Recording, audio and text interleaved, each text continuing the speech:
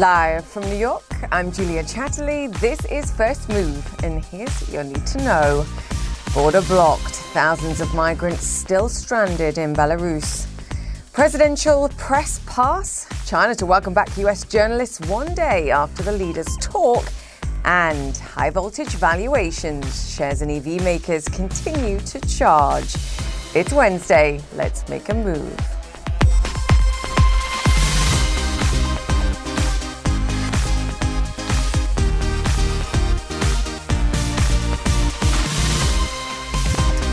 A warm welcome once again to First Move, and a show filled with the latest on futuristic chips, energy supply dips, and EV road trips. Chipmaker Qualcomm, the big US stock market gainer Tuesday. Diversification exaltation, I think, is how I describe the response to the firm's plans to expand its focus on smartphones to smart cars, smart cities, and even helping power the metaverse. Yes, don't worry, we'll explain. The company's CEO will join us shortly.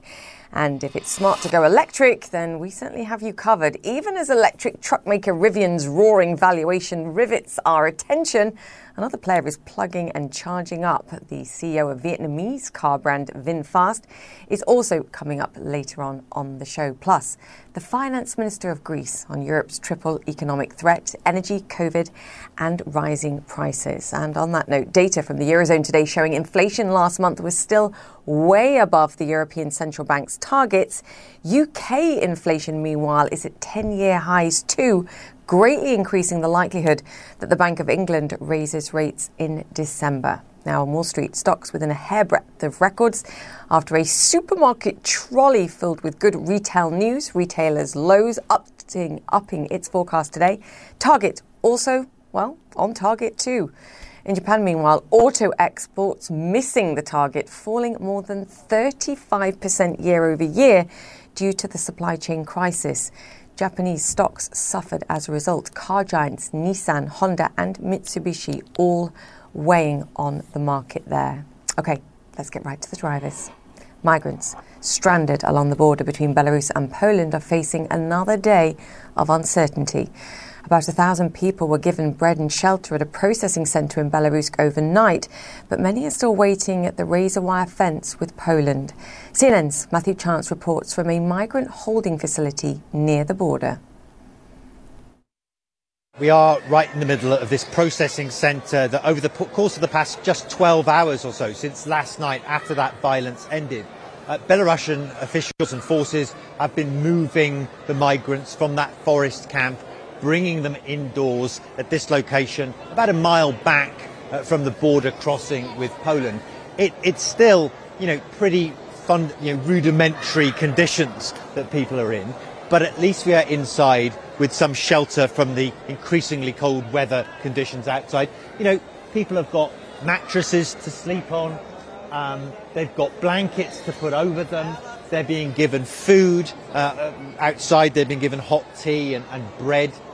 The Belarusian officials that we've spoken to say they aim to provide these people with at least one hot meal a day. Still not very much, but it's better than no hot meals a day. And you can see the general atmosphere here is a lot I wouldn't say happy, but people are a lot more comfortable than they were outside in the freezing forest camp right up against the razor wire of the Polish border. The big question is, of course, what is going to happen next to these people? Are they ever going to achieve their, objective of getting into the European Union? It doesn't look like it at the moment. The reaction of the Polish authorities yesterday, spraying the crowds with water cannon to push them back from any prospect of getting near to the barricades, was an indication that the Poles, at least, and the European Union in general, are reluctant to take these people in. We're being told by Belarusian officials that they are waiting for a decision from Germany about whether there is some kind of humanitarian corridor that could be opened, possibly via Poland, possibly by air, straight from here to Germany. But that is not confirmed at all. And in fact, over the past couple of days, the Germans have made it clear they don't intend to take these people in either. The alternative, according to Belarusian officials, is that these people will ultimately be deported back to their countries of origin. For the most part, that would be Iraq. The majority of people here are from Iraqi Kurdistan. OK, let's move on to restrictions relaxed. The US and China have agreed to ease visa requirements for journalists a day after virtual talks between President Joe Biden and Xi Jinping. They also agreed to consider holding talks on arms controls. Tensions over Taiwan surfaced in their discussions on Tuesday, and President Biden's making clear the United States is not changing its policy on Taiwan. I said that they have to decide. They, Taiwan, not us. And we are not encouraging independence. We're encouraging that they do exactly what the Taiwan Act requires. Ivan Watson joins us on this. Ivan, I want to hone in on what's happened for journalists that are hoping to work in China and have been working in China. Let's be clear. This was not something, I believe, that was directly discussed between the presidents, but it does sound like a token, perhaps, towards some form of greater trust. Talk to us about what's going on and what you make of it.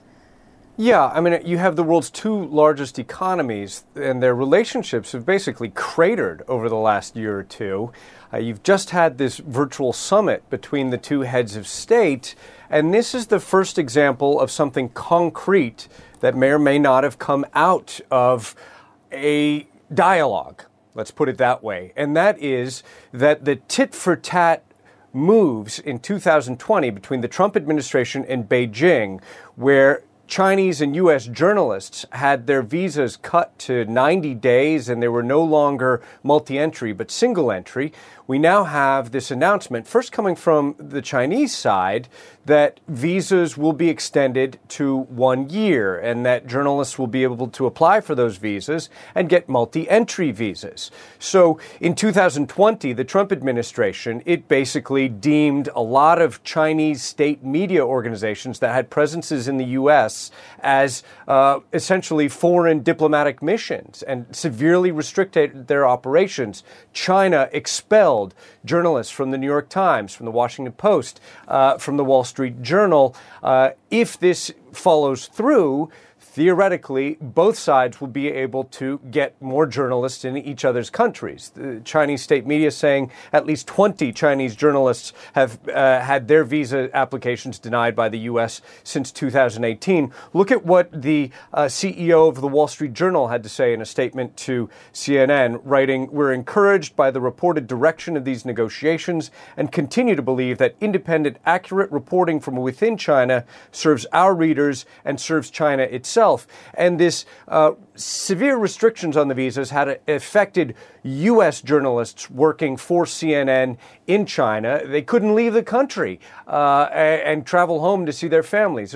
Pretty severe stuff. A U.S. State Department official telling CNN that they see this Washington as progress, but as initial steps. A big question now, I'd say, Julia, could there be other potential developments? Another example of the tit-for-tat deterioration of relations in 2020, both the U.S. and China closed consulates in Houston and in Chengdu.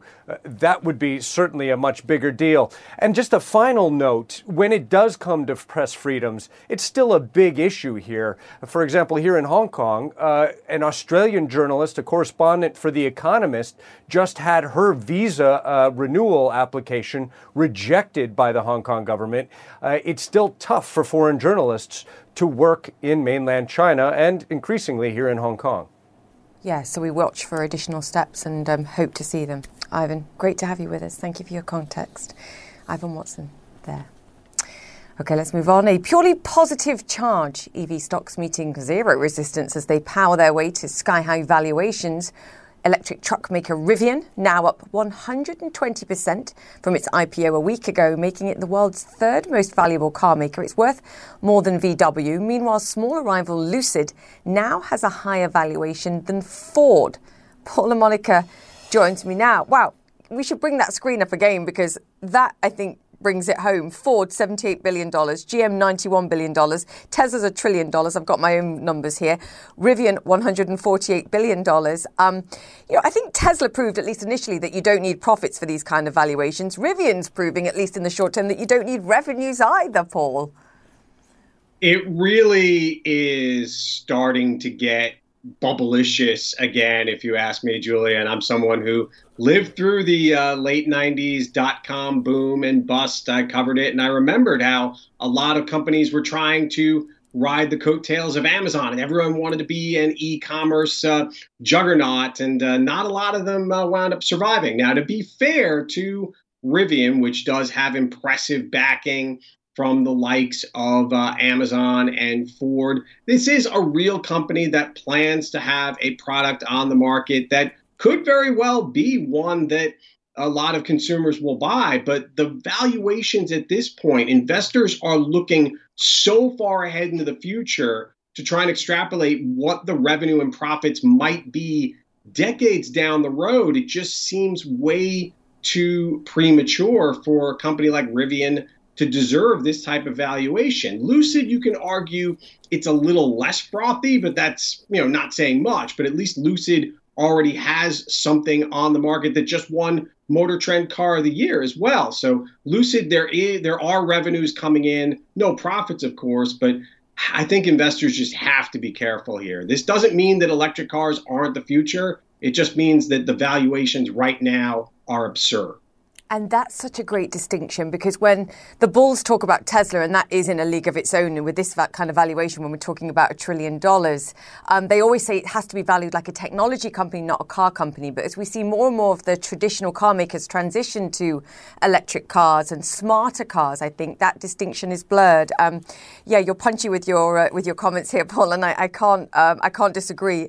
Elon Musk tweeted actually about Rivian, and he said the true test would be whether it can achieve high production and break-even cash flow. And Elon Musk knows a lot about the challenges in achieving that. And for that, we're just going to have to wait and see. But I just wonder whether you think some part of the rally that we're seeing, given all the pressure that we've seen and we've been talking about in recent days on Tesla share prices, retail investors diversifying into some of the other car makers, because obviously there's pressure on Tesla share price with Elon Musk selling so many shares.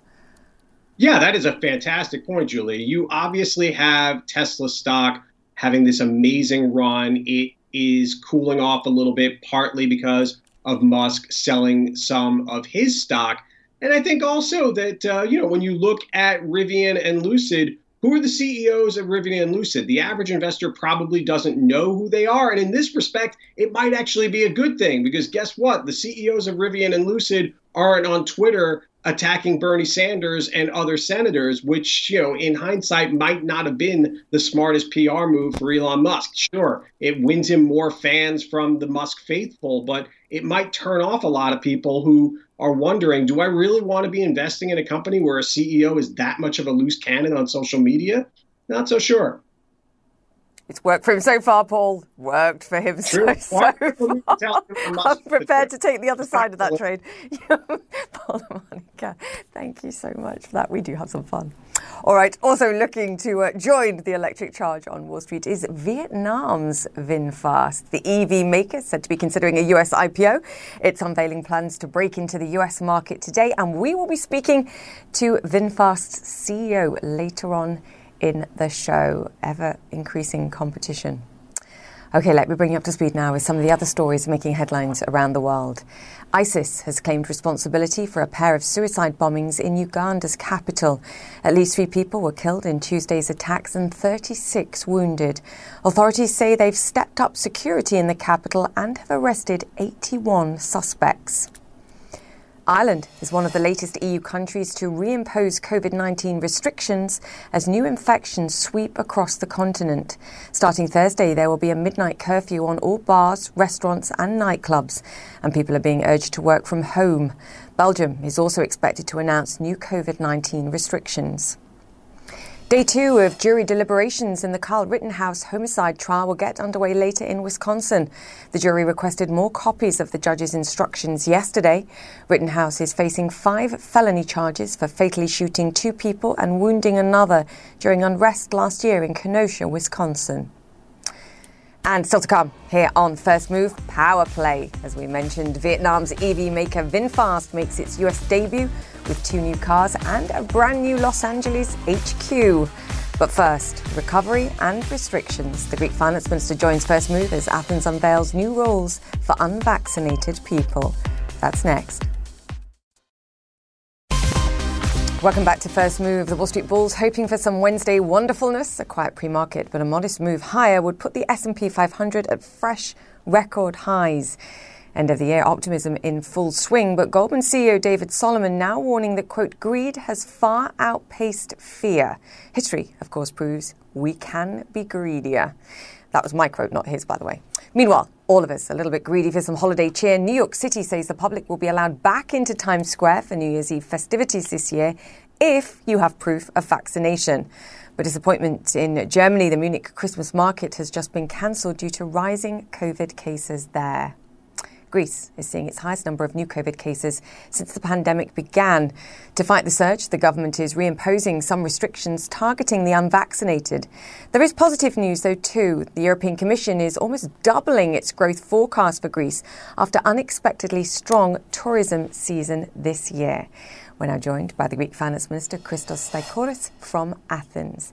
Finance Minister, great to have you on the show. Thank you for joining us and for your time today. Let's talk about the good news and the upgraded growth forecast. What's driving that, and what does that mean critically for jobs and employment? First of all, I would like to thank you, Julia, for the invitation. Indeed, we have very positive results and forecasts for the Greek economy, not only coming from the European Commission, but also from all foreigners and institutions. And this will be confirmed on Friday when we will submit the budget. It seems that we will have a strong and sustainable growth rate for the period 2021-2023. Unemployment has been reduced to 13% according to what was published today. Disposable income has been increased. What drives the growth rate? Mainly investments and exports. According to the European Commission, we will have a significant increase of exports and investments by around 8% and 15% respectively in 2022, when the European average will be 5% and 0% respectively for 2022. I mean, this is all good news. The wild card, of course, for Greece, but for many other nations, and we discuss this on a daily basis, is rising COVID cases. And I mentioned some of the restrictions that the government's already having to put into place. How restrictive and how concerned are you for small businesses that have already spent many months over the past year and a half in challenging conditions? Are there more measures that you can take, perhaps, to help them? We have taken a lot of measures, more than 33 billion euros in the last couple of years, in order to create a safety net above households and enterprises. And we succeeded, according to what I presented before and I shared with you. Indeed, we have a couple of crises at the moment to face, challenges. One challenge has to do with the health crisis, but take into account the new measures that we have imposed, it seems that we have a significant increase in the vaccination rate in the last couple of weeks, either with the first dose or with the third dose. And the second challenge we have to face has to do with inflation. We have lower inflation rates compared with the European average, but it is still very high. So we take one-off measures and permanent measures in order to enhance even more disposable income and to avoid creating turbulences in the real economy. I mean, small businesses are saying, look, can you please help us more with perhaps tax breaks, with rent control? If you have to impose further restrictions from here, will you at least contemplate perhaps looking at additional one-off measures? As you said, there's many issues that you're dealing with here, inflation, COVID, rising energy prices, all sorts of things. Will you contemplate more measures if they're needed? It depends on the fiscal space we will have. Right. But irrespectively of how they work and how they provide, the real economy has been helped a lot previously. Even in the last 3 months, we continue to help the private sector. And we will continue to do that by one-off measures if it is needed. But at the same time, as I shared with you before, we have to take one-off measures in order to tackle the energy crisis.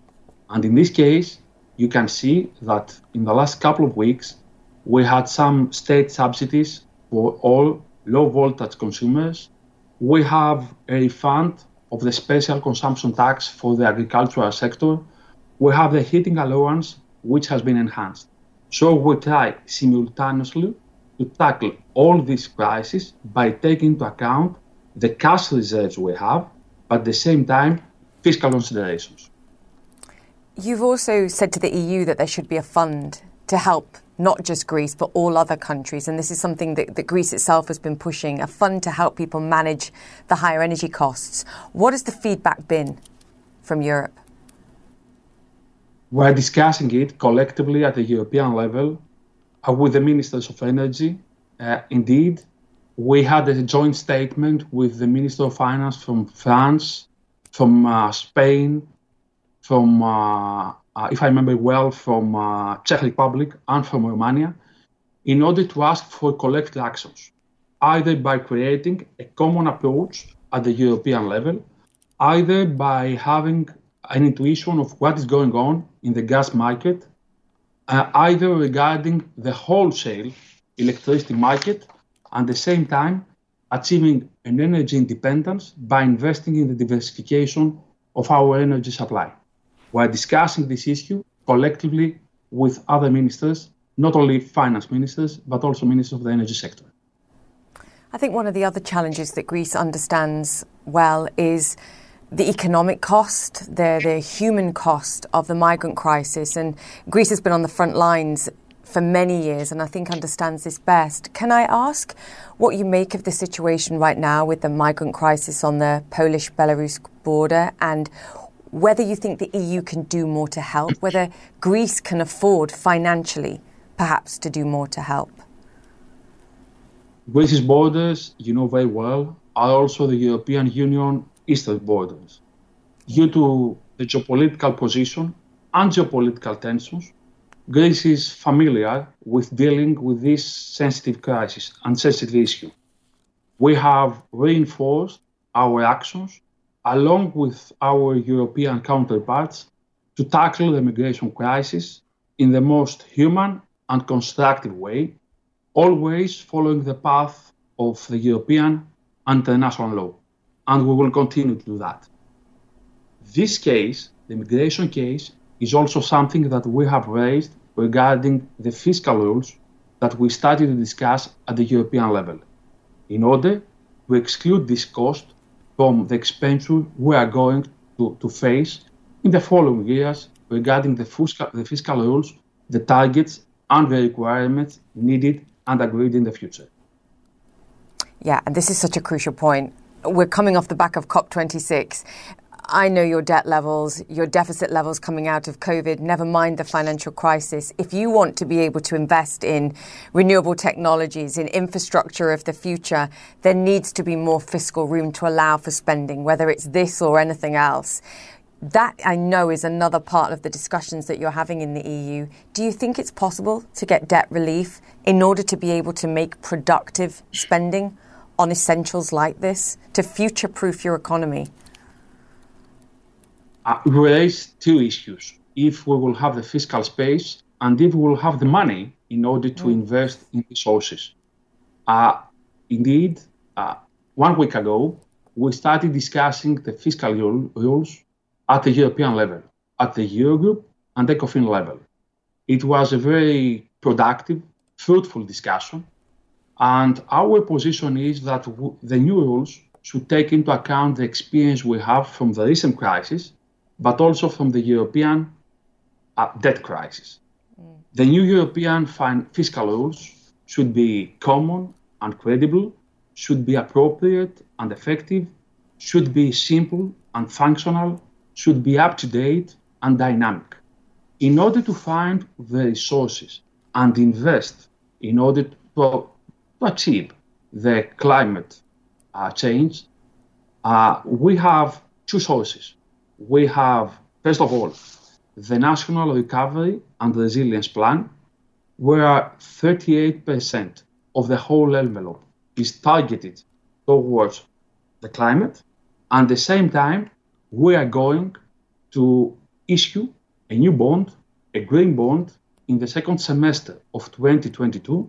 And at the moment, we are planning to build a solid portfolio of eligible projects to be financed through a sustainable or a green bond. These are the two main sources in order to find money and invest on the green transition. At the same time, we expect that going forward in 2022, through the discussions for the fiscal rules, we will manage to exclude these investments in the European priorities from the expenditures that will be calculated in the fiscal rules. Do you think the Germans will agree? We will discuss it. Work in progress. We just started. I know. There's time. We have a year ahead in order to discuss this issue. So great to chat to you. Come back and talk to us about this, because we need all funds to invest in green bonds. And this will start some kind of revolution, financial revolution to achieve this. The Greek finance minister there, Christos Stavros, great to have you on the show, sir. Thank you. Thank you very much. The Market Open is next. Stay with us. Welcome back to First Move. That was the opening bell at the New York Stock Exchange, and we're hovering near record highs on the S&P. The question is, what's the catalyst that pushes us higher from here? The European Central Bank today pointing out some of the challenges, warning of what it calls exuberance in housing, junk bonds and crypto assets. Big moves in the meantime in retail stocks in early trade. Lowe's rallying after beating on the top and bottom lines and raising its forecast too. Target, giant retailer there too, numbers also strong. But investors concerned about the company's focus on keeping prices low. Target is so far not passing on those higher prices that it's feeling from suppliers to consumers. The question is, does that crush margins? Earnings season not over yet. Gaming chip giant Nvidia reporting after the closing bell. Its prospects rising on hopes for the metaverse. Shares are up more than 130% so far this year. And tied to that, smart cities, intelligent cars, and once again, the metaverse. Qualcomm, the world's biggest maker of smartphone chips, used its Investors' Day to, I think, address perhaps some misconceptions. Nearly 40% of its sales are actually made outside of the handset business, focused on future technologies for customers like Walmart, Amazon, BMW and GM. The stock surged 8% yesterday, hitting a record high. It's gained 40% in just the past month alone. And joining us now, President and CEO of Qualcomm, Cristiano Amon. Cristiano, fantastic to have you on the show. You know, I read your whole investor presentation yesterday, and one of the phrases that stood out to me was, we're enabling a world where everyone and everything is intelligently connected. And I think that cuts to the heart of the technology you provide, not just in terms of the handset technology, but how it's applicable to many other technologies and technologies of the future. You got it. Good to be here talking to you. This is an exciting time for Qualcomm. We design technologies such as 5G that go beyond the phone and connect everything to the cloud 100% of the time.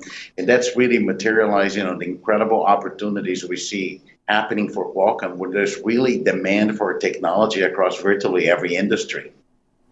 Can you explain in more detail? I mean, I think, and you had some of these stats in your presentation, the fact that we're seeing cloud growth, people utilizing the cloud and storing data on the cloud at 35% a year. And if you believe we're going to continue to see such strong growth, and a lot of the data that's being created is actually outside of that, we're going to have to find smart, intelligent ways of connecting that data, accessing the cloud and utilizing that data. And that, again, cuts to the core of what you're doing, whether it's working with some of the biggest car makers in the world on smart cars, whether it's making businesses operate in a more intelligent way, robotics. You sort of have a finger in all of these pies. You know, I think that's a great way to describe it. And that slide we show in the presentation is one of the key foundations of what's happening to the company. You know, we all believe that the cloud will continue to grow, and we have exponential growth projections from the cloud. You see some of the highest valuation companies in the world today in the cloud, and that's assumed that you're going to have all of this data going to the cloud. For that to happen, you need to connect those billions of devices out there, make them intelligent, scale artificial intelligence, advanced processing, and that's our job. We're the company at the edge. And that's why when we talk about what is happening with Qualcomm, we always been the company defining the pace of innovation as mobile. But now we have this connected intelligent edge, which includes the automotive, the consumer IoT, the enterprise IoT, the network, the future of the networking, and that's all driving data that goes to the cloud. So if you believe the growth of the cloud, you got to believe the growth of Qualcomm. It's interesting because I think one of the challenges, and when I addressed the idea that I think you tackled some misconceptions of the breakdown of the revenue generation of the business, that 40% is outside of handsets.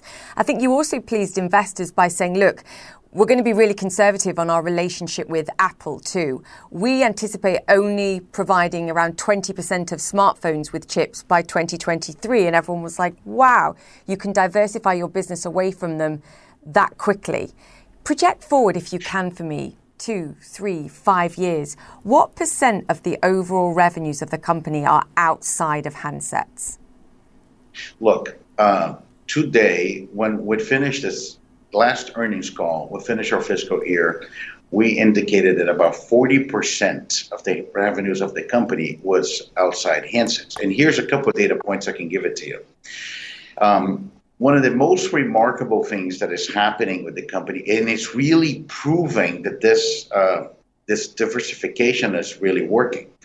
In mobile, we are just at the beginning of the 5G transition. So mobile is really growing very, very fast for two reasons: the 5G migration and the fact that there were changes in the OEM landscape that create opportunities for us to grow faster than the market within Android. Android is the fastest growing segment in mobile.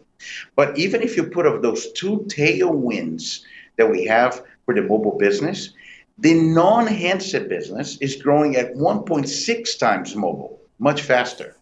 And why we didn't disclose the percentage of revenue, we give investors a good insight by showing they used to know Qualcomm as the company that is in the mobile market, great market, fully penetrated, grow single digit. But now we have a 7x expansion in the addressable market. Our addressable market went to $700 billion within the next decade as we have all those opportunities. Which business is more profitable? The way investors started to understand the Qualcomm business model, we talk repeatedly during the presentation that we have one technology roadmap. We just have one technology roadmap that is the most relevant roadmap for what's happening at the edge. As we gain scale, every one of those businesses is accretive to margins as compared to mobile. So automotive and IoT, they have much higher earnings power because it's just leveraged the roadmap and it's accretive to margins. Yeah, so if you're pivoting your business to what's growing fastest and enables you to make most money, then investors like it. And I think that's what perhaps the share reaction was suggesting. I have to talk to you about the metaverse. I think when I mention this on my show, a lot of our viewers' eyes glaze over and go, what on earth is this and what will this mean to me in the future? So Cristiano, this is your moment, because I know you're and have been working with Facebook in particular, working on their project for Meta and the metaverse. What do we need to understand about what this is going to mean for us in the future?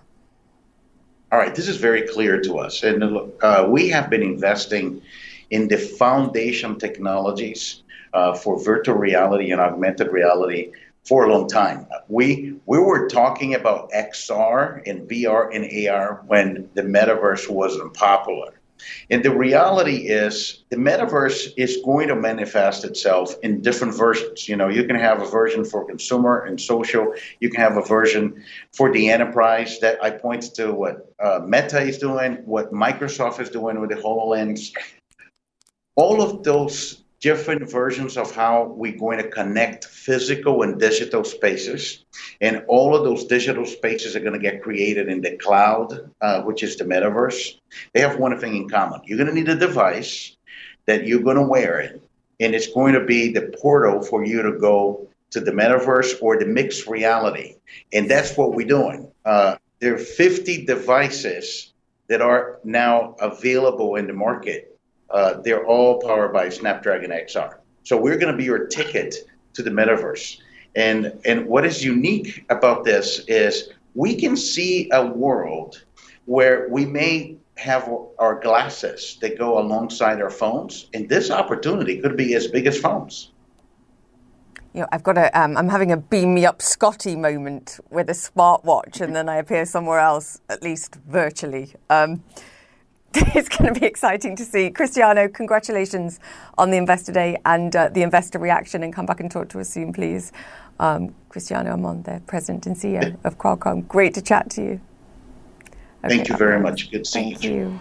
Vietnamese EV maker VinFast making its US debut.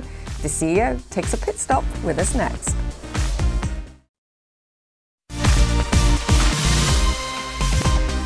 Welcome back to First Move. Vietnamese electric vehicle maker VinFast has a big American dream in a bid to break into the US market. It's unveiling 2 electric SUVs later today. VinFast has already announced a new headquarters in California and plans to invest over $200 million in its US operations. VinFast says deliveries will begin by the end of 2022.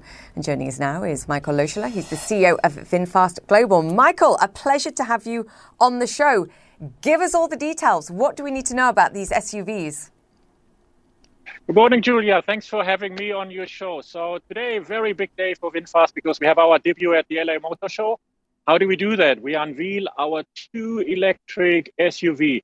Exciting design, a lot of innovation technology in the car, and of course, electric. We come as VinFast only with electric cars to the US because what has worked in the past is not right for the future. So we go electric only. And with this, we really want to open up a new era in terms of smart mobility, sustainable mobility. And of course, we have a lot of technology innovations in the cars. What can you tell me about top speed, charge times, and on-the-road price? I've seen a rumor of around $30,000. That seems very low to me. Am I in the right ballpark, or have I got it completely wrong? Well, in terms of pricing, I would say it's a little too early to talk about this, but we are very customer-centric. So what we want to do is offer a world-class product quality, reasonable prices, and then a really good service so that we even come to your home. But in terms of range, just to give you a ballpark, so we have 2 levels, 2 different levels of range. So we will be over 500 kilometers. So very exciting. But in terms of pricing, as I said, we will do that at a later stage. We'll work on that, Michael. What do you see as your competition in the United States, and why do you see this representing an opportunity, perhaps as an alternative going to somewhere like China? Huge potential EV market there, but I believe you're not there. Why the United States and why now? Well, first of all, I mean, the US is a very, very important market globally, and we want to compete here. And of course, now the time is right because, automotive industry is changing. Yeah. And we feel it's a perfect time to come with electric cars and really compete here in this very important market. And of course, we also want to make VinFast a global electric brand. And therefore, we are here today in Los Angeles, but we will also go to Europe. And it's exciting that we can make VinFast, this young brand. We are only 4 years old, coming from Vietnam, a global automotive brand. And obviously, you're part of a much bigger conglomerate than people need to understand, which is Vingroup, who've appeared on the show in the past. Does that cushion you financially in some way? Because we've talked about electric cars and the cost required to invest in this technology and scale up. I see you're looking to have 60 showrooms in the United States next year, looking at European opportunities as well. Do you need to IPO in the United States? One, just to get the brand name out there, but also to raise cash? Or do you have the luxury of waiting? Well, first of all, as you say, we will build up 60 stores actually here in California because we want to do the distribution ourselves. We also look at a local factory in the United States because we feel this is right to do the entire value chain here. And with that, then, of course, we have the support of the Vingroup, which I think is important because on the one hand, VinFast is like a startup company. We do everything extremely fast. I mean, if you think about this, within 4 years, we are here, a global brand, showing electric cars at the LA Auto Show, and Vingroup is supporting. To your point, in terms of the IPO, this is an option. Obviously, we look at this in terms of funding. But most important for us today is the unveil of the 2 cars and making sure the VinFast brand, this young and fresh brand, has a great start here in the United States. Yes, this is just the beginning. Can you rival Tesla in the United States? bold call, Michael. What do you think? I mean, first of all, what's happening in the market? I mean, a lot of people transition from ICE to EVs. So what is happening? The EV segments are growing, and this is the potential for VinFast. We want to go into the segments which show a lot of growth. That's why we are in the big SUV segments. And of course, there is competition out there. This is great. This will make us better. But we think there is big segment growth in terms of EVs going forward. Yeah, there's big segment growth. There's also a monetization opportunity as well, the way that these newly IPO'd stocks are trading. It might be worth considering. Michael, great to chat to you. Good luck with the unveil today, and come back and speak to us soon, the moment you have a price, and then we'll discuss. Michael. Will do. Thank you, Julia. Have a great day. You too. The CEO of VinFast Global there. Thank you. All right, we're back after this. Stay with us. Welcome back to First Move. The north and west of Africa have traditionally dominated the continent's oil and gas industry. But while Nigeria continues to be the major player, its neighbour Ghana is edging its way in. Tullow is key to that effort. Founded in 1985 to explore for gas in Senegal, it now has a significant presence throughout the continent. So Africa's oil and gas business is a really interesting one, and I think it's a story of opportunity. About 40 to 50% of the world's total natural resources actually sit in Africa, and a large portion of that is made up of oil and gas. Of course, mining and other things occupy some of that space, but the short story is that Africa has the first step you need in any kind of energy business, which is it has a lot of resources. We were here as a company in the mid-2000s. We feel quite proud of the fact that as a company, Tullow took a bet on a basin and a sector in a country where the oil and gas sector didn't exist. And we're very thankful that that bet materialized into commercial quantities of oil and gas. So we feel that there's somewhere in the range of 2.6 billion barrels of oil remaining in place between Jubilee and 10. On Jubilee, we've only produced about 15%, 16% of the oil in place, and on 10, it's about 8%. Industry standards tell you fields like this, we should be able to produce anywhere near the range of 40 to 50% of total recovery. So there's a lot more oil to go.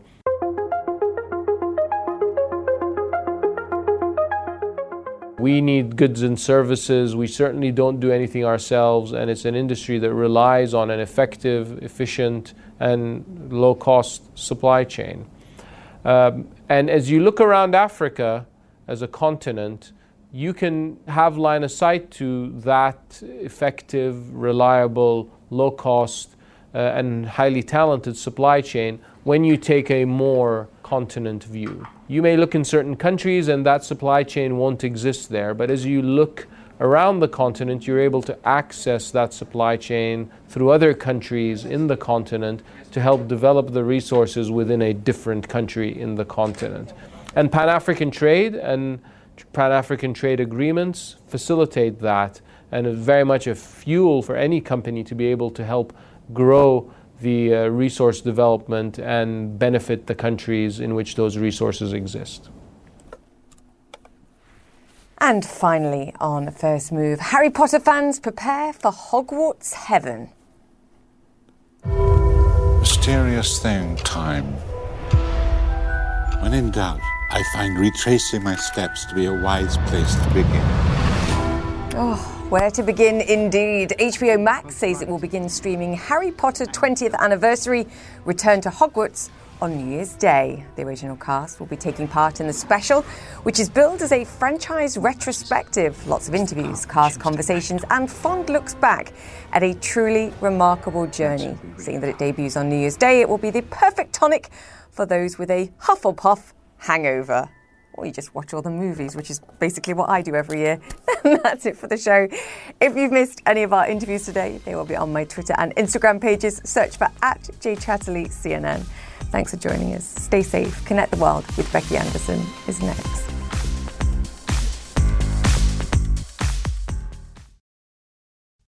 I'm Dr. Sanjay Gupta, host of the Chasing Life podcast. In honor of our 10th season, we want to hear from you.